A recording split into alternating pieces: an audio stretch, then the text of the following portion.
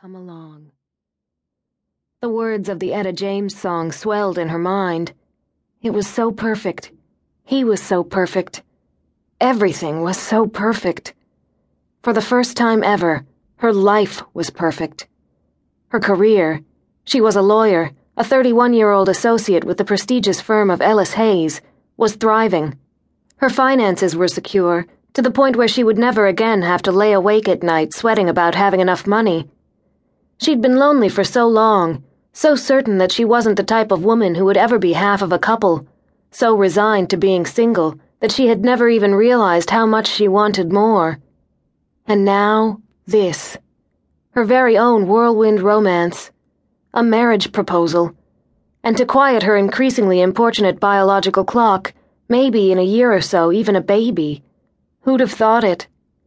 Impossibly, incredibly, every dream she'd never even known she'd had was coming true. How'd I ever get this lucky? Allie, you're making me nervous here. She realized she hadn't said anything, had done nothing but stare dumbly at him, at the glittering diamond.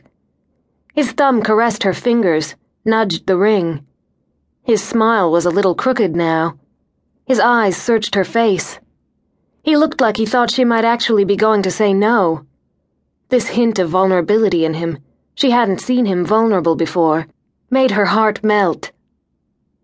Say something, damn it. Say yes. She took a deep breath, striving to pull herself together enough so that she could actually speak. The thing was, she'd always been a little bit psychic. At least, that's what she'd told the girls in the group home where she'd spent her final 2 years in foster care, before she'd aged out of the system at the ripe old age of 18. They'd been tough girls, tougher than she'd been, bigger and meaner than she'd been, but the psychic stuff had scared them enough to make them leave her alone. Now, looking down at the ring that glittered on her finger like her own personal North Star, she knew it was true.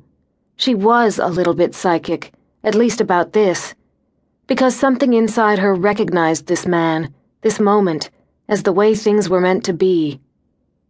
He was her fate, her destiny. Allie? He frowned up at her. The light from the memorial painted him in a golden glow, and she saw that his face had hardened, as if he was physically bracing now for rejection. His hand tightened on hers to the point where his grip almost hurt as he rose lithely to his feet. That broke the spell. "Yes," she said.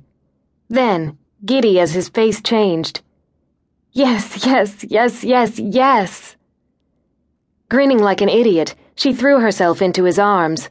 They closed around her, tight and strong, and hugged her to him.